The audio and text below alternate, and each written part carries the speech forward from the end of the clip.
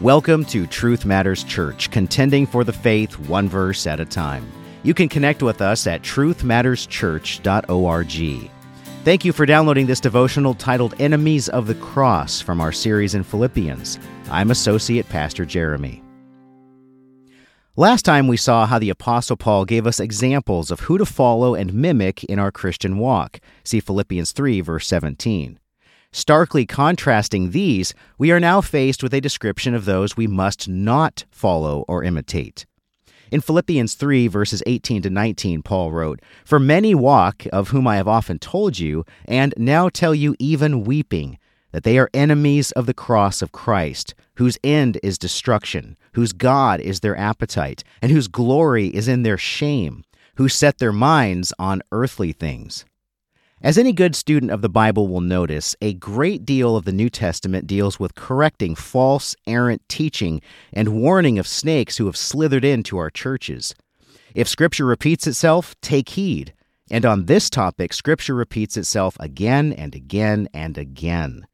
So how can we tell if we're following one of the enemies of the cross that we're warned about here? Well, for starters, we can look to the words of our Lord in Matthew 7:16 and verse 20, as twice Jesus says, "You will know them by their fruits." Unfortunately, our churches, Bible studies, and ministries are high-value targets for our adversary. Eloquent, convincing, and charming speakers, leaders, and even pastors are drawing thousands, if not millions, to a fiery, eternal grave by preaching a false gospel that is man-centered and tickles the ears of those who do not want to hear the truth. These false gospels may include adding or subtracting from the whole of Scripture, preaching a partial gospel as to not offend anyone, but instead to fill pews and coffers, affirming and even encouraging sinful lifestyles, teaching that those who live in unrepentant sin can still call themselves Christians, and peddling the gospel of Christ for personal gain and financial profit. And herein, weak but often well-intentioned would-be believers fall into a deadly ruse. They are seduced by teachings that God is their servant and should submit to their will instead of the other way around.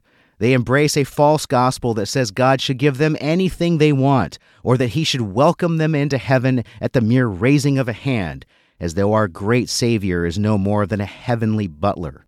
In the end, this tramples the sacrifice and awesome name and authority of Christ Jesus our Lord.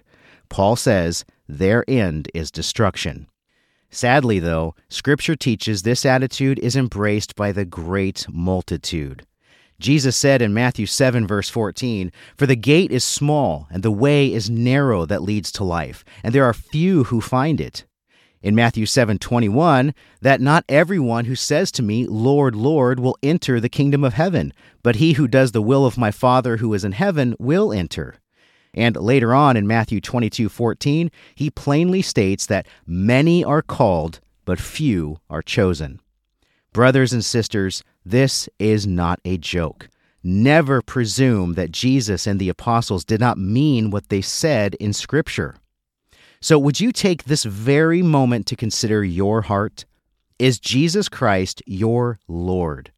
Does He possess you completely? Are you actively seeking and pursuing His will and surrendering yours?